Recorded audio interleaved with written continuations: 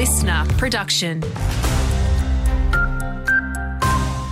G'day, I'm Dan McRae with your local news. The Deputy Mayor of the Bundaberg Regional Council says the old 10% early rates payment discount was scrapped for being inequitable. It comes as mayoral candidate Helen Blackburn announced bringing the discount back as her first official 2024 local government election policy. Councillor Bill Trevor says in practice the discount was really more of a penalty for those who couldn't afford to pay their rates right away. Because what would happen before is if you couldn't pay on time and you went to a payment plan, you'd have 10% of your rates on top, plus the interest on it, and you were trying to make the original payment plus those. Whereas now, you may have a small interest component if you're a week or two late, but you don't get that 10%. The Bureau is warning against complacency despite expecting Cyclone Jasper to weaken before it makes landfall on the Queensland coast next week.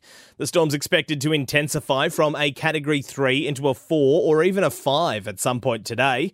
However, there's a high level of uncertainty surrounding its movements, including where and when it would make landfall.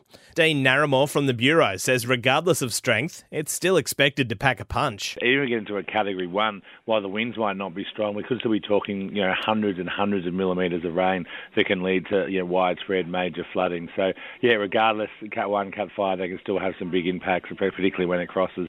Staying on weather, and the clean-up after Monday afternoon's hailstorm is still going on around the Wide Bay. Insurance companies have been working in overdrive to process extra claims.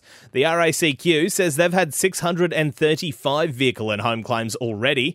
Liam Walter from the Insurance Council of Australia says whoever you're insured with, you should get your claim in as soon as possible. Insurers are receiving a moderate volume of claims.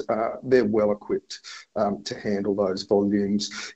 Could be a little wait on the phone, but beyond that, insurers are ready to go. And briefly, the Maryborough Animal Refuge and Pet Boarding House is at capacity and can't accept any more animals due to a high number of surrenders.